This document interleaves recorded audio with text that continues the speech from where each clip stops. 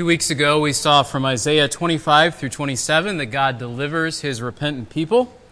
And today we're going to start this longer section that includes woes or announcements of God's judgment on various groups of people. God warns them about false hopes. First, He warns against trusting their wicked leaders in Isaiah 28 and 29. And then He warns against trusting unfaithful allies, particularly Egypt. And then, as we come closer to the end of the section that ends probably with chapter 35, God offers hope that after judgment, He will be the leader and the ally that His people had needed all along. So we're going to begin with these first two chapters, Isaiah 28 and 29, that have warnings against Ephraim, standing for Israel, and then Judah, and then specifically the city of Jerusalem. What is the point of this first set of warnings? I think it is this: God is your crown and cornerstone. God is your crown and cornerstone.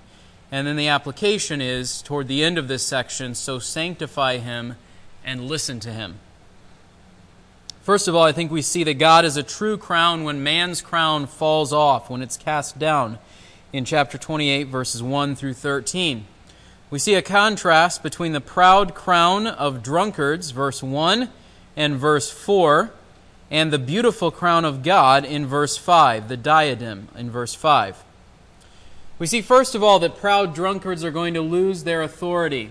These are those who are the rulers of the people of Israel, and they should be ruling well, but instead they are ruled by drunkenness.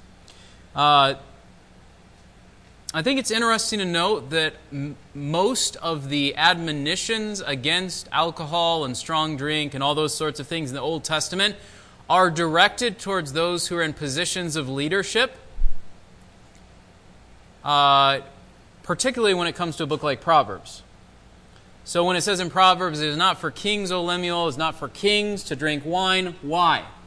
Because if someone is moved toward drunkenness, what are they not going to do well? They're not going to accomplish justice. And then it says, but for the one who is sorrowful, there is a place for it. Well, why this seemingly double standard?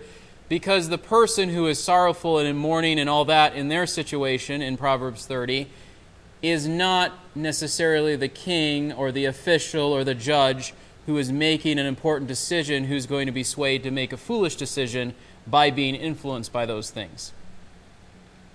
The reason that I point that out is because if that is the case, and it seems to be in Proverbs 30, then it is a particularly reprehensible thing for these leaders of Israel to be stumbling around in drunkenness instead of leading the people well. And that is what God is condemning them for. And not just the fact of their drunkenness, which is more of a symptom, but of their pride. They have this picture in their minds of, look at me, I'm in charge, I have this authority and majesty and should be respected, and they're doing it while stumbling around in drunkenness. What is God's response to that? Verse 2, He's going to bring something like a storm of hail, of mighty waters, and He casts down to the earth with His hand. Their authority, their leadership, their security, He casts them down. Their proud crown, verse 3, is trodden underfoot. And then verse 4, the fading flower of its glorious beauty. So there's this idea of what you think is going to last, but is only briefly. There's a tree in my front yard. It bloomed for about 2, maybe 3 weeks. Of the whole year, that's all the longer that its bloom season lasted. And so when you see it at the beginning, you think, wow, this is amazing. How long will it last? If there is a strong rainstorm, it might only be even a few days, right? And so from their perspective, their rule and their reign is going to endure, and it's this majestic thing. And God says, no, this is temporary, and this is going to be taken away because of their selfish leadership, their perversion of justice. He gives the illustration at the end of verse 4 that it's like the first ripe fig before summer. You see the fruit, you pick it, you eat it, it's gone. They think they're very secure. God says, no, you're like a ripe fruit on the tree. Someone grabs it, they eat it for lunch, it's no more. So you're not secure, you're not going to last, your pride is going to be humbled, your position will be taken away. Proud drunkards will lose their authority. In contrast, God will become, verse 5, a crown for His people. God will rule his people, the remnant of them, verse 5. God will have a spirit of justice and of strength, in contrast to these who are corrupting justice because they're behaving drunkenly and foolishly, and these who have no strength because, let's be honest, someone who's drunk might think that they can do anything, and sometimes they do surprising things like fall down steps and don't die or whatever. But that's not really a symptom of strength. It's just more God's providence that they don't kill themselves, right? And so they think that they are being wise, but they're being foolish. And they think that they're being strong, but they actually are not strong. In contrast to that, God is wise and will accomplish justice, and God is strong and will show forth his strength to care for his people. And then it returns to the theme of, in verses 7 and 8, why this is so important for God to step in. Verse 7, these reel with wine and stagger from strong drink. They're not stable like they think they are. They're stumbling around. Who? The priest and the prophet.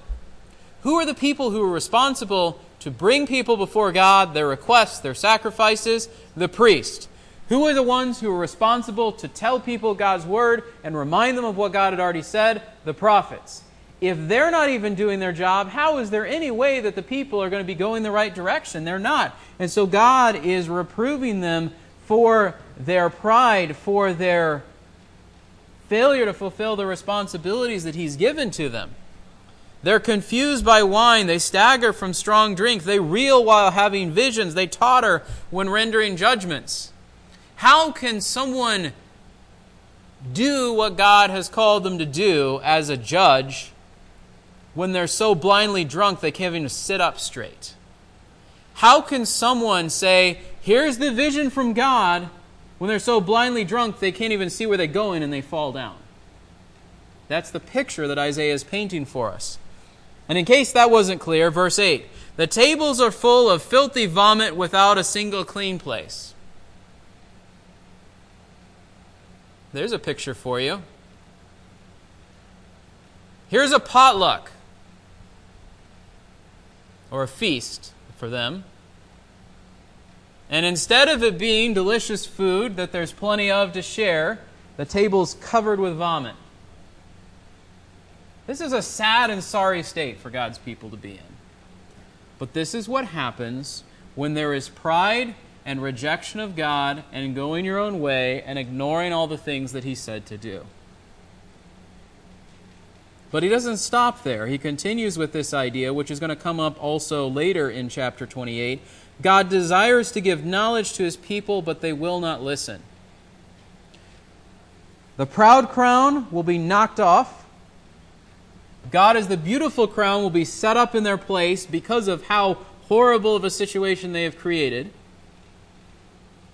But how did it get to be this way?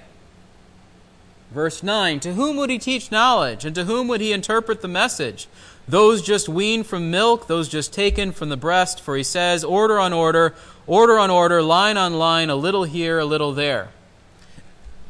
God's trying to communicate truth to the priests and to the prophets, but they won't listen. So the question is, who's he going to teach it to? If the people who are supposed to be the leaders, the elders, the ones who are mature, if they're not going to listen, who's God going to teach it to? Infants? Toddlers? Verse 11 is interesting. Indeed, he will speak to this people through stammering lips and a foreign tongue. Take it in context. Here's, I think, what he's saying. You're not listening to words from those that you think that you should respect. I'm going to use people that you don't expect, and I'm going to use foreign armies to beat the lesson into you because you're not listening to it. Why do I say that? Because of what we see about in the rest of this whole section about the coming of judgment. And when I say beat the lesson into them, I want you to understand, I'm saying they are stubbornly refusing to hear God's word. And so God is resorting to more and more extreme means. Here comes a prophet, you don't listen to him. I'm going to send another prophet. You don't listen to him. I'm going to send famine. You don't pay attention to that. I'm going to send raiders. You don't pay attention to that. It builds and it builds and it builds until it comes to the point of God completely carrying them out of the land into exile because they wouldn't listen to anything short of that. So as a quick aside, if God is rebuking you about some measure of sin, don't let it escalate to the point that God has to take everything away in your life before you pay attention. You say, well, would God do that? There are multiple explanations for why you might lose everything in your life. In Job's case, it was so that God would be glorified and shown to be righteous in contrast to Satan's accusations. And so God could then come alongside Job and so that we could have an example of suffering. In other cases, extreme loss is tied to specific sinful choices that people make. Someone says, I'm going to play around a little bit with adultery, and their marriage falls apart. I'm going to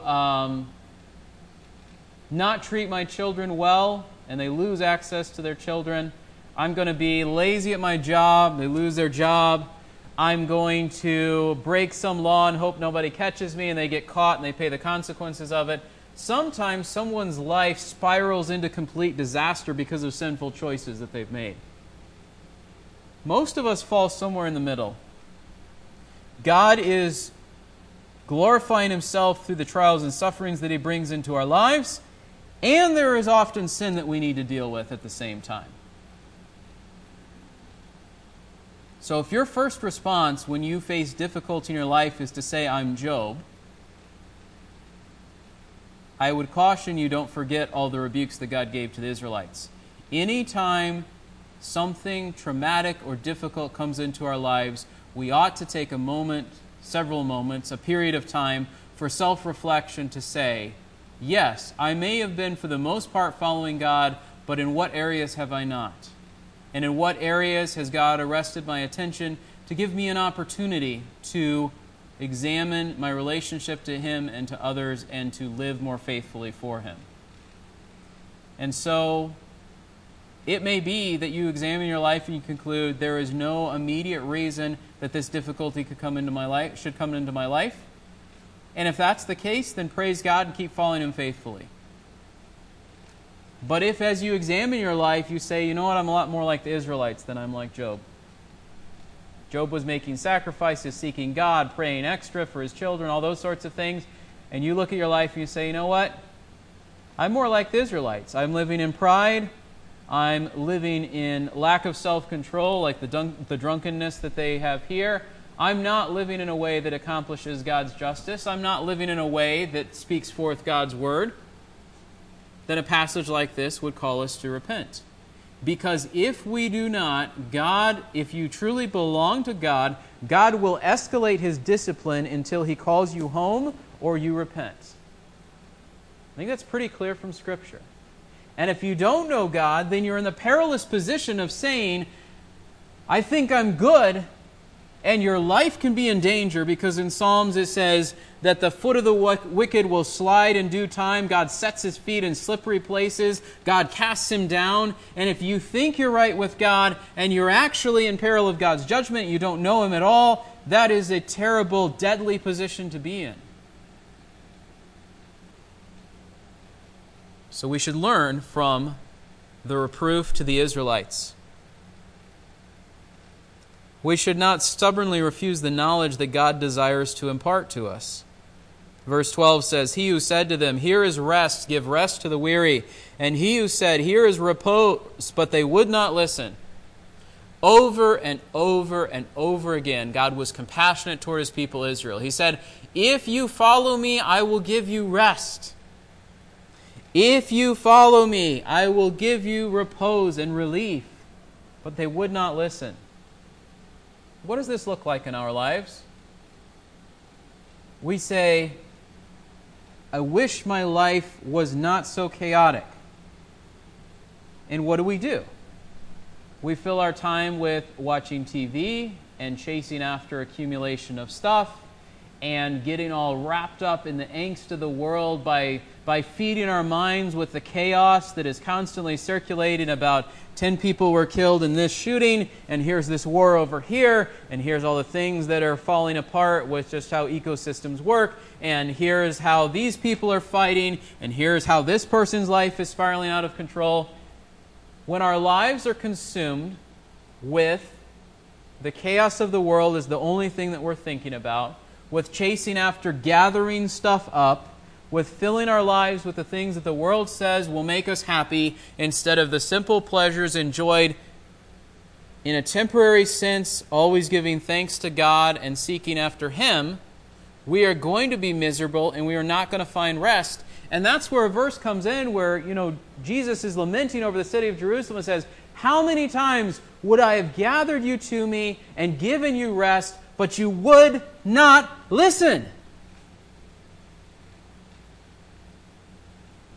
So, the next time that you go to turn on the TV, or get caught up in the endless spiral of the news, or start looking to say, well, if I just buy this thing, it will make me happy, remember God's words to the people here, where God says, "I will give you rest," and realize you are not going to find that rest in what this world offers you. You will find rest in doing what God has called you to do. To love Him with all your heart, soul, and mind, to love your neighbor as yourself, to serve Him by edifying other believers, by sharing the gospel with the lost, by spending time with your family, doing things that matter for eternity, not seeking after all these other things. The Israelites, though, did not listen. So verse 13, the word of the Lord to them will be order on order, line on line, a little here, a little there, that they may go and stumble backward, be broken, snared, and taken captive. So that's why I would say when it says God's going to speak to them through a foreign tongue, the foreign tongue is the invaders coming in, sweeping over their land, and bringing them to a place of repentance that they would not come to willingly. God comes and knocks their feet out from under them and carries them away into captivity. So if we were to sum up this first section, it would be, God will be exalted when man's pride is humbled. Repent before your feet get knocked out from under you.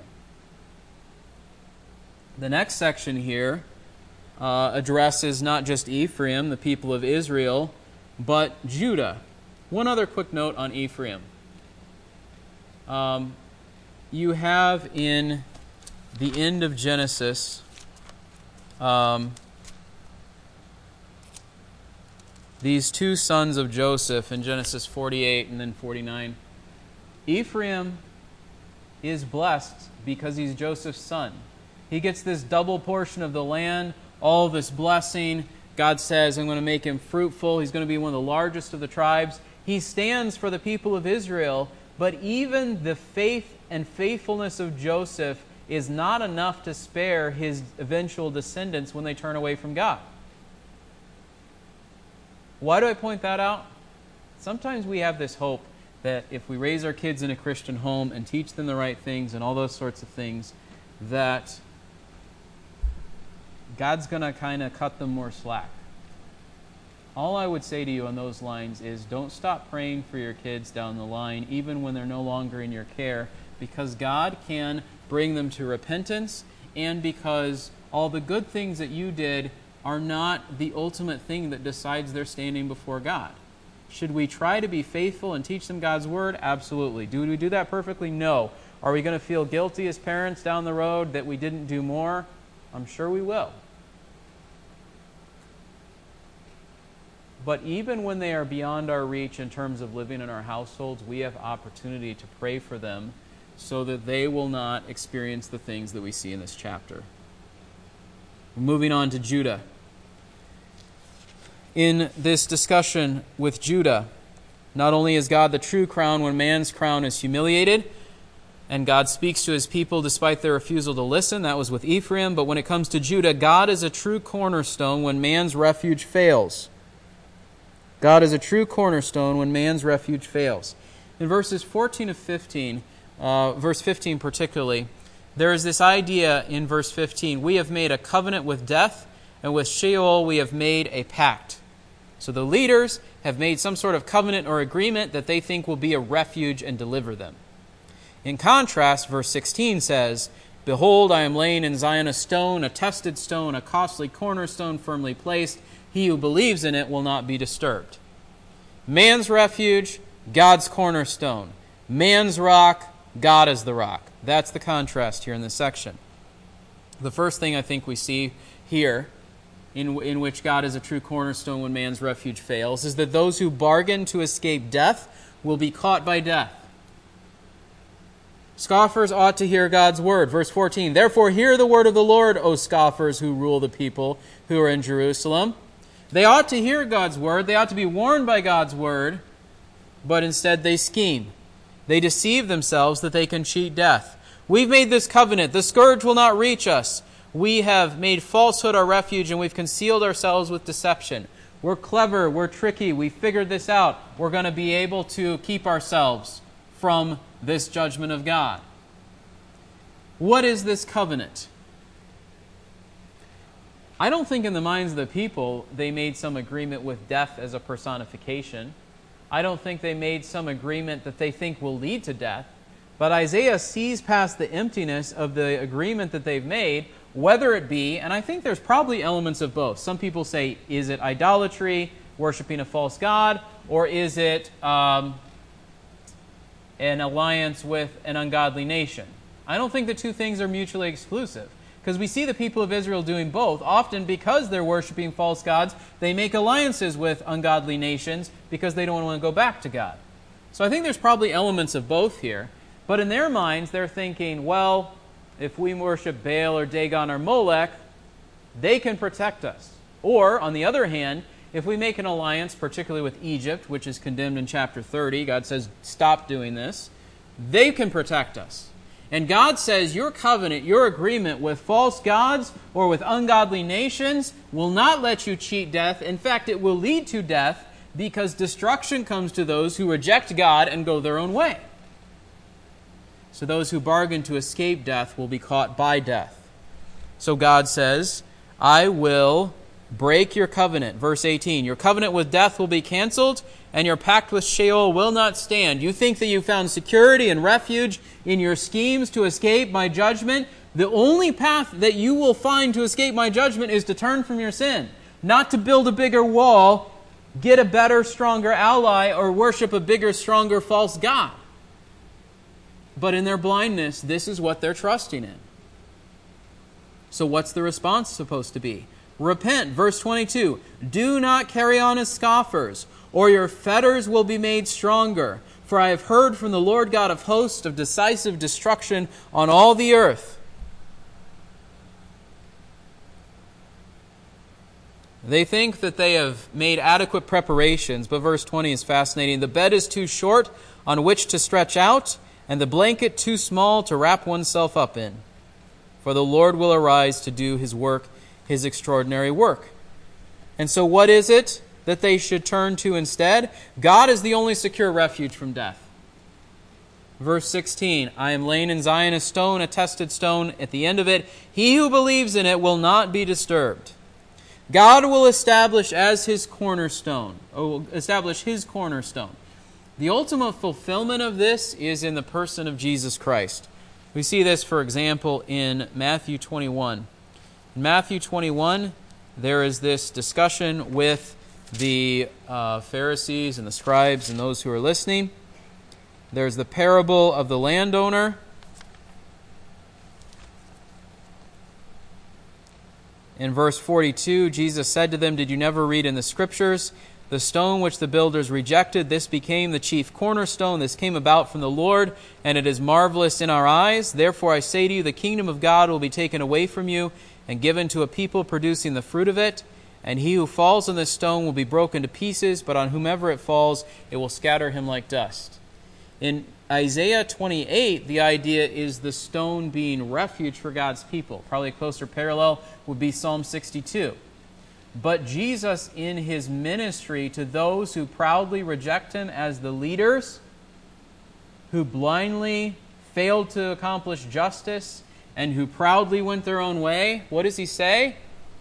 This rock of refuge that God is establishing for the people who believe in him will become a destruction for you. And so there's a very close parallel between the proud rulers, the drunken priests and prophets of Isaiah's day, and the proud Pharisees and Sadducees and everyone else. Because who did they think was going to help them? We got to stay on good terms with Herod. We got to stay on good terms with Rome. We got to know all these things. If we just know the law enough, God will be happy with us. If we make enough alliances with those who are in political power, we will be able to protect our people. Did it work? Absolutely not. God brought a message of judgment and condemnation, and by the time it came to AD 70, the city of Jerusalem was scraped to the ground, and the people were scattered and in captivity, and many of them were dead. But did God establish his cornerstone? Absolutely. And if we want to find refuge, who do we need to turn to? Jesus as the cornerstone. In contrast to these rulers who rule the people in a terrible, unjust, and deceitful way, God's cornerstone in verse 17 will be a source of justice. I will make justice the measuring line and righteousness the level. Hail will sweep away the refuge of lies, and the waters will overflow the secret place. The coming of God's cornerstone will expose the emptiness of the schemes of the rulers. It's as though here's this place that's dirty and full of dust and corruption and whatever else. The water comes and sweeps away all of it. And it finds all the hidden corners and it cleans them too.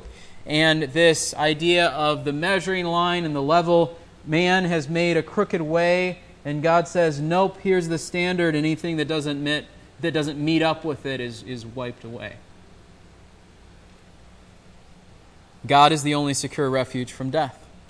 So God is a true cornerstone when man's refuge fails, because those who bargain to escape death will be caught by death, and that God is the only secure refuge from death. We've talked before about 1 Corinthians 15 and various other passages. The same is true today. There are those who think that if we scheme, we can preserve our lives. Now, should you eat right and exercise and all those things? Probably. Can you add one moment to the scope of your life no matter what you do? No. God knows the span of your life before it even began. And so there's this fascinating interplay between God's sovereign purpose and knowing the scope of your life from beginning to end, and the fact that decisions we make from our perspective have an impact on how long or how short that is, and the fact that God has factored all that in already and is carrying out his purpose in our lives. And the net result of it is, what are you trusting in to deliver you from death? Are you trusting in being a good person, showing up in church every week, knowing enough Bible trivia, praying prayers, giving to the poor, whatever it might be that you are trusting in, like the Israelites trusted in their covenant with death, false gods or ungodly nations or both? Whatever you're trusting in like that, instead of in Jesus, you will not beat death. Death comes for everyone. Sometimes suddenly, sometimes when we least expect it, but it is appointed to man once to die, and after this comes the judgment. Are you ready to stand before God in that day? Not on the basis of what you've done, because nothing that you and I can do will avail to turn aside God's wrath against sin. The only thing that is sufficient to have dealt with that sin is Jesus in our place. So, is that your only hope in life and death?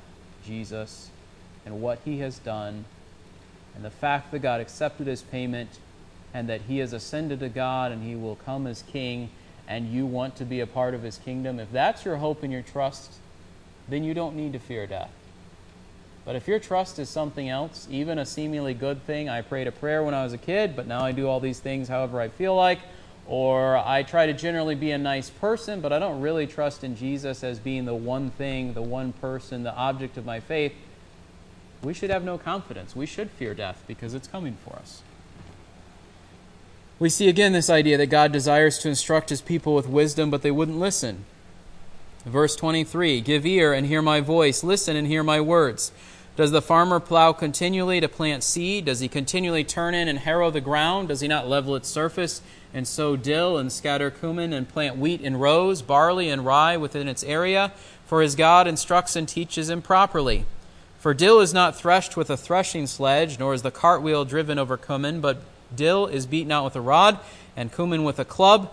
Grain for bread is crushed. Indeed, he does not continue to thresh it forever. Because the wheel of his cart and his horses eventually damage it, he does not thresh it longer. This also comes from the Lord of hosts, who has made his counsel wonderful and his wisdom great. The point of all this, I think, is there's a right way that should be common knowledge. They were farming people.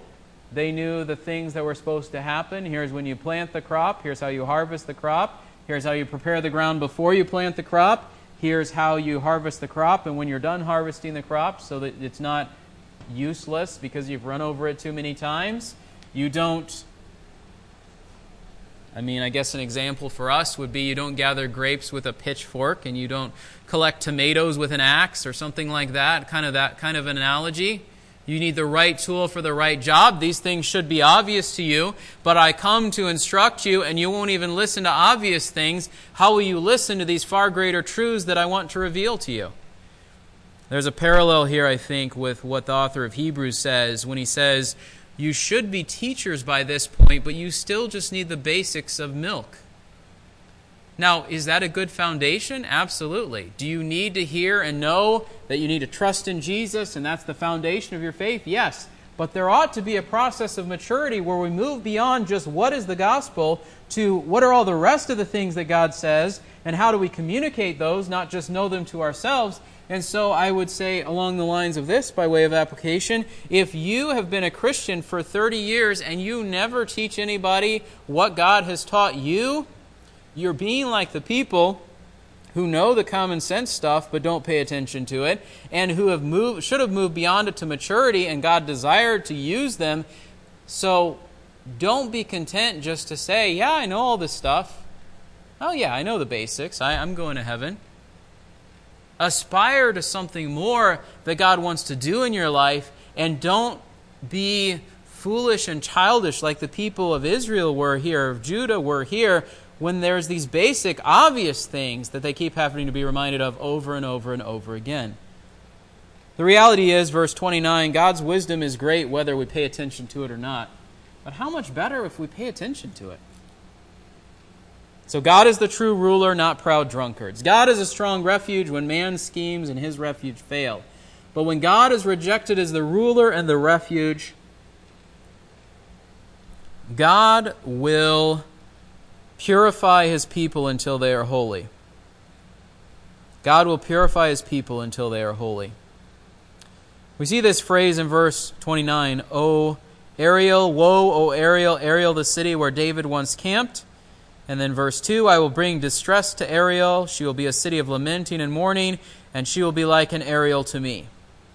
There's two possible ways of rendering this word, which we'll get to in a moment. The contrast is in verse 23 of chapter 29, where it says, they will sanctify the Holy One of Jacob and stand in awe of the God of Israel. God's people are supposed to be holy. They are supposed to be a strong example of God's presence among his people. And yet because of their sin, destruction is coming, and they will not be what they ought to be. This first idea of feasts on schedule and bringing distress and city of lamenting and mourning, God notes their continuing feast but brings destruction anyway. He's like, keep on doing what you're doing. You know what you're supposed to do. All right, keep doing it. There's a sarcastic tone to this. Because are the feasts and observing them going to do any good when their hearts are far from God? Absolutely not. So what does this word Ariel mean? There's two possibilities. One is the more common way that it's used, which is to mean something like Lion of God, Ariel. Some people have proposed there's a very similar word that means altar of burning, and they think that there's a little bit of a play on words being made here, that sort of The English word would be a homonym, a word that sounds the same, but it's a different word. I do think we see that happening in the prophets. So basically there's two senses that we could take this. One is, O Lion of God, where David once camped, I will bring distress to the Lion of God, and she will be like a Lion of God to me. Okay? So that's one sense that we could take it as. And the last line would be kind of like a sarcastic comment. Because if you're full of lamenting and mourning, you're not seeing a strong lion in all its power and glory, right? It's kind of a sarcastic taking of it. If instead we should see that word translated with the very similar word, city or altar of burning, then it would be, Woe, O altar of burning in the city where David once camped.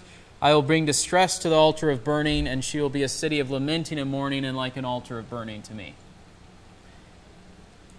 I think the second seems to fit the context better, but I'm really hesitant when people go to the extremes of what we would call amending the text and saying, this word makes more sense, so it must be the right word, right? So the point, regardless of which of those two you take it to be, is this. If it's altar of burning, what was that associated with? God's holiness. If it's Lion of Jacob, what's that associated with? Power and strength. So it's either this place that should have been holy is not holy and is being devoted to destruction, or this place that should have been strong and powerful is not strong and powerful because God has brought her low because of her rebellion. Which kind of arrives at the same sort of point. Sin has led to things being not as they ought to be. Right? And the end result is God is either going to purge the place that was supposed to be holy until it is holy, or humble the place of strength until it acknowledges its weakness and turns back to Him. And so I think either of those are legitimate given the context. What does God use to bring about this humbling and this purifying? Enemies attacking, verse 3, I will encamp against you, set siege works and battle towers, and you'll be brought low. God's going to humble them so far that their cry of repentance is but a whisper from the dust, verse 4. And yet, this is not the end for God's people. The enemies in turn will be destroyed by God. Verse 5, the multitude of your enemies will become like fine dust, the multitude of the ruthless ones like the chaff which blows away. I think there's very clear echoes here of Psalm 1. What happens to the wicked? They're like the dust, the chaff that God blows away. What's God going to punish the enemies with? Thunder, earthquake, loud noise, whirlwind, tempest, and the flame of a consuming fire. Verse 6. What's the net result? The multitude of all the nations who wage war against Ariel, even all who wage war against her in her stronghold and who distress her, will be like a dream, a vision in the night. It will be as when a hungry man dreams and he's eating, but when he awakes his hunger is not satisfied, or when a thirsty man dreams and he is drinking, but when he awakes he is faint, his thirst is not quenched. Thus the multitude of all the nations will be who wage war against Mount Zion. Just like the proud drunkards of Ephraim and the corrupted rulers of Judah, in their pride, think that their outcome is definite and certain, so too the nations are going to be, their victory is going to be as empty and hollow as when you wake up from your dream and you say, wow, that was a great meal. Nope, it was just a dream. Wow, my thirst is satisfied. Nope, it wasn't real and I'm still desperately thirsty. Their hopes, aspirations, expectations of conquest are going to be empty and pointless because God will not cause them to stand. God will deliver His people, despite their unfaithfulness. But it doesn't stop there. Kind of building again on this theme of, I wanted to instruct the leaders, but I had to use foreign nations and children and those with stammering tongues like Moses to instruct you. And I wanted to instruct the people, but you won't even pay attention to common obvious things. How can I teach you more? That theme gets picked up again here in verses 9 through 16. God's going to conceal knowledge and make foolish man's wisdom. Verses 9 and 10, be delayed and wait. Blind yourselves and be blind. They become drunk not with wine. They stagger, but not with strong drink. For the Lord has poured over you a spirit of deep sleep. He has shut your eyes, the prophets, and covered your heads, the seers. The entire vision will be to you like the words of a sealed book, which when they give to the one who is literate, please read this, I cannot, for it is sealed. Then the book will be given to the one who is illiterate, saying, please read this, and he will say, I cannot read. Because they rejected God, God blinds them to the truth. That's Romans 1, right? They did not see fit to honor God, and they became futile in their speculations. The prophets and seers will be blinded. They will be unable to understand the truth. There's parallels, I think, to 1 Corinthians 1 as well, in 20 to 25, where it says, God makes foolish the wisdom of this world, because the wisdom of God is wiser than men, and the wisdom of God and its foolishness is stronger than men. If they had trusted in God, God would continue to reveal truth to them. But because they rejected God, God made them stupid and said, you want to be stupid? Have at it. You want to be blinded? Stop seeing. You don't want to listen? Be deaf. That's perhaps one of the most terrifying things we see in Scripture when, for lack of a better phrase, God gives up on someone. We have this idea, I think, because in the New Testament we emphasize God's compassion and love and mercy and all those sorts of things, that we fail to see the reality that there comes to a point when God's mercy reaches an end, not sort of a fickle kind of a thing. I'm just fed up with you. But when God has held out His hand unceasingly to people, and He says, according to my purpose and my plan, the time is finished, no more mercy, only judgment. We've seen this earlier in the book of Isaiah. There was opportunity and opportunity and opportunity, and now it's basically there's going to be destruction that will not be turned aside. Does God delay it for the sake of people like Hezekiah? Yes. But does He stop it? No. And so it is a terrifying thing to think that you can always rely on God's mercy and come to realize that if you reject Him over and over and over again, He may give you no place for repentance. Now, you and I don't know when that is. And so from our perspective, we don't give up on people as long as there's life. But there is the very real possibility that if God stretches out His hand to you over and over and over again, and you refuse Him over and over and over again, that those messages of conviction and opportunities for repentance will stop coming. And God will say, I will let you go your own way. You don't want to be in that spot. What was one of the big issues with the people here? It was their empty worship.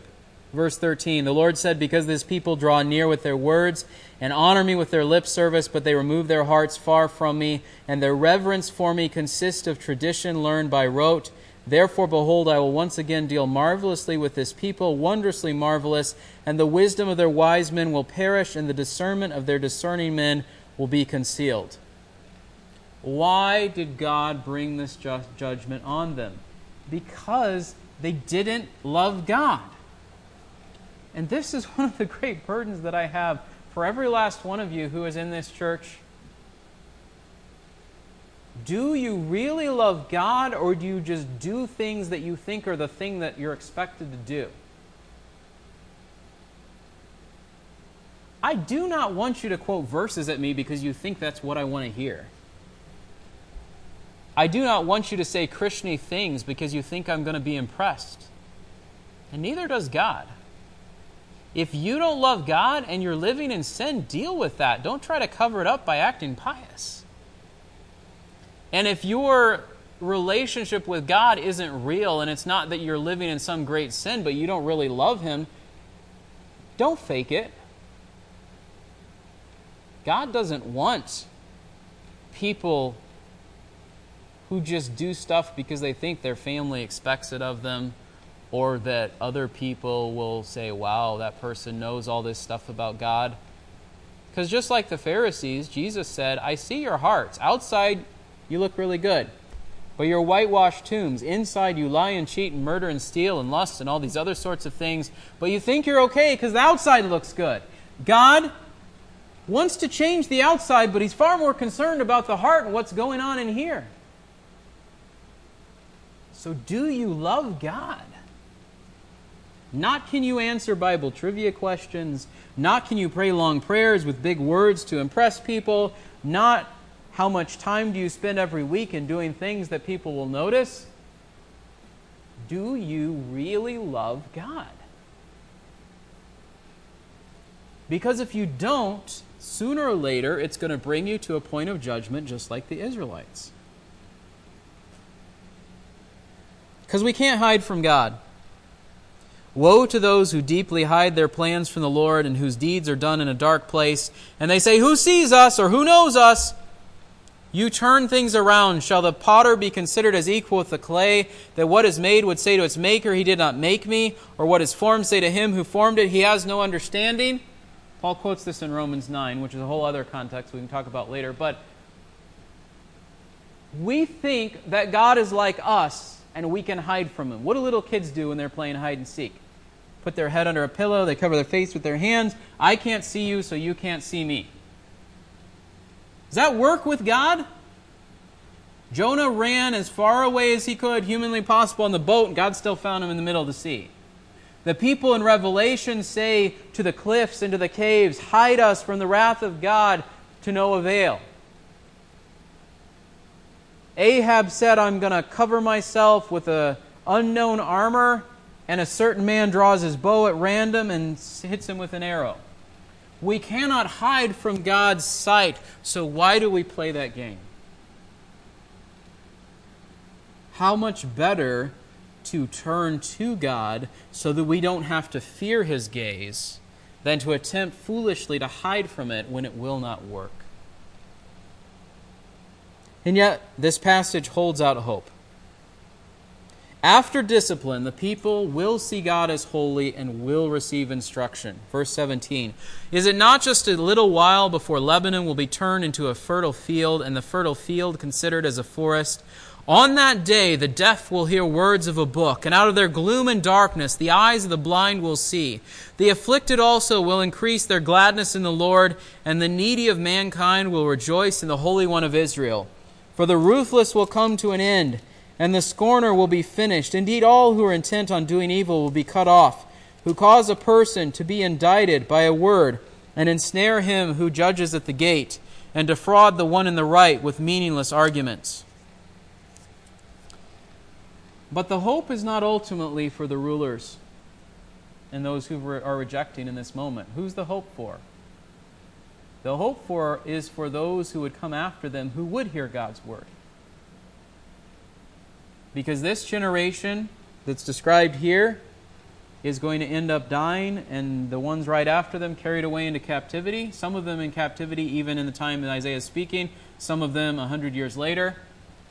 But the ones who paid attention to God's words, the ones who came back, Ezra and Nehemiah and others who came back, who listened to God's word, who loved God's law, the ones who you wouldn't have expected would find God's blessing will.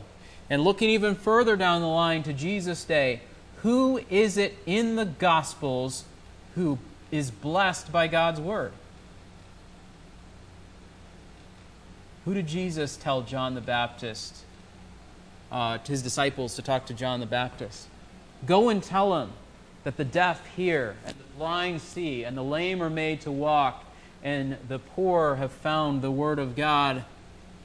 And in Jesus' ministry, Isaiah's words, I think, are somewhat fulfilled. Which I think goes along with what Paul says a little bit later in 1 Corinthians 1, which is not many mighty, not many wise, not many noble according to the course of this world. There is something that blinds people in power and in wealth and in strength to the message of the gospel because they think that they don't need it. But when you come to realize that you are not strong, that you have no reason for pride, and that you cannot trust in money, this is part of the work that the Holy Spirit does to humble you and bring you to a realization that you need God above all else. God is going to bring justice by striking down those who promote injustice, verses 20 and 21. And in a world in which people are saying corrupt things, that death is life and life is evil, and that what is true is false and what's false is true, The idea that the ruthless will be ended and the scorner will be finished. Those who plan evil will be cut off. Those who scheme to cast people down without a cause will be finished. That brings hope. God is going to set things right. And then finally, verses 22 through 24, God is going to keep His promises. Verse 22, "Thus says the Lord who redeemed Abraham. Concerning the house of Jacob, Jacob shall not now be ashamed." God never abandons His people, though they often stray. What happens, verse 23? "They will sanctify my name." They will, not that they can add anything to God's name by sanctifying it or setting apart, but they will recognize that God is holy and is set apart, and in that sense they will sanctify the Lord. They will stand in awe of the God of Israel, the Holy One of Jacob. They will see that God is holy. They will be holy themselves. They will follow Him as they ought.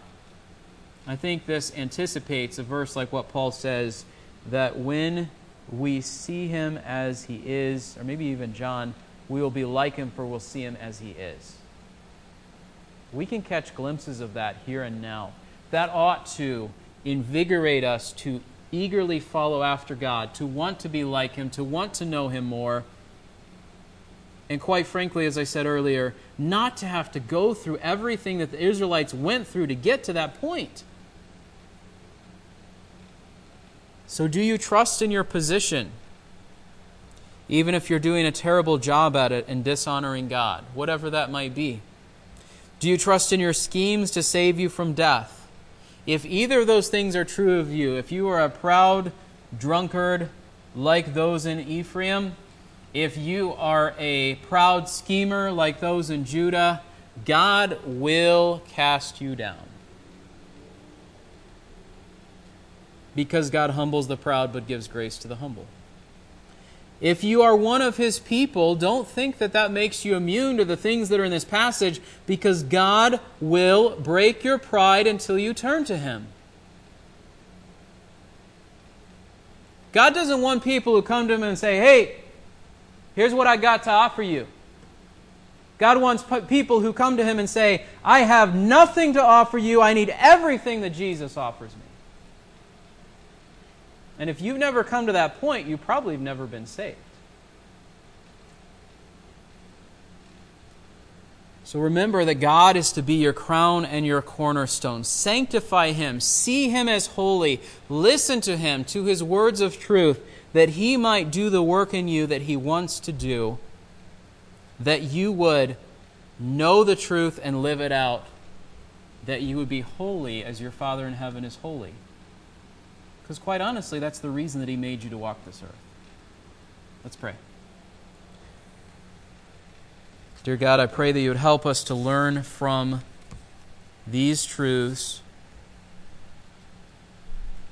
that Isaiah proclaimed to a people who would not listen. Help us to listen. Work in our hearts through Your Spirit. Pray this in Christ's name. Amen.